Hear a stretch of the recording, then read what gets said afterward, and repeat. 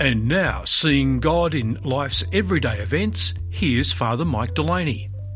Some people say I'm strange, or perhaps I should have said, a lot of people think that I'm a little bit weird. The reason is that I get up regularly to take part in webinars originating in the US or Canada, and from April until late October, the timing of these webinars makes it really difficult. Earlier today I was on a webinar organised by the rebuilt Parish Association based in Baltimore, and it started at 12 noon their time. Unfortunately, that's 2 a.m. Eastern Standard Time for me.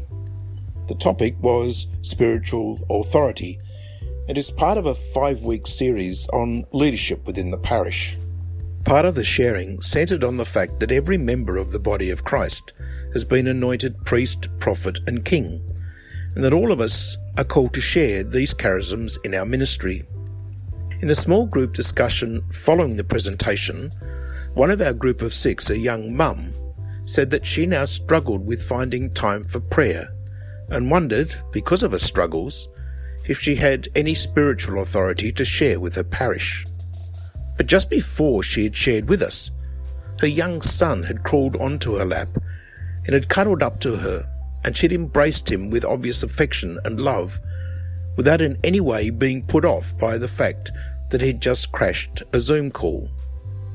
I commented on how her simple and loving response to her child spoke powerfully of her love in action, and suggested that having spiritual authority comes not from having knowledge, but by actually modelling how Jesus cares for us. Later in the day I was working on a draft of my homily for the coming weekend, and the Gospel passage is from John 10:1-10. In it, Jesus speaks about being the gate of the sheepfold. And the passage ends with those beautiful words, "I have come so that you may have life and have it to the full." Once again, I've been reminded that there are so many ways that God can touch our lives. And my sharing with people on the other side of the world at 2 a.m. helped me understand a great truth. Modelling love to those closest to us is one very real way that we can come to know what God's love for us, for me, really means. So I'd just like to say thank you, God, for Zoom, and for the people who can reach out from wherever they live to share the joy of the gospel.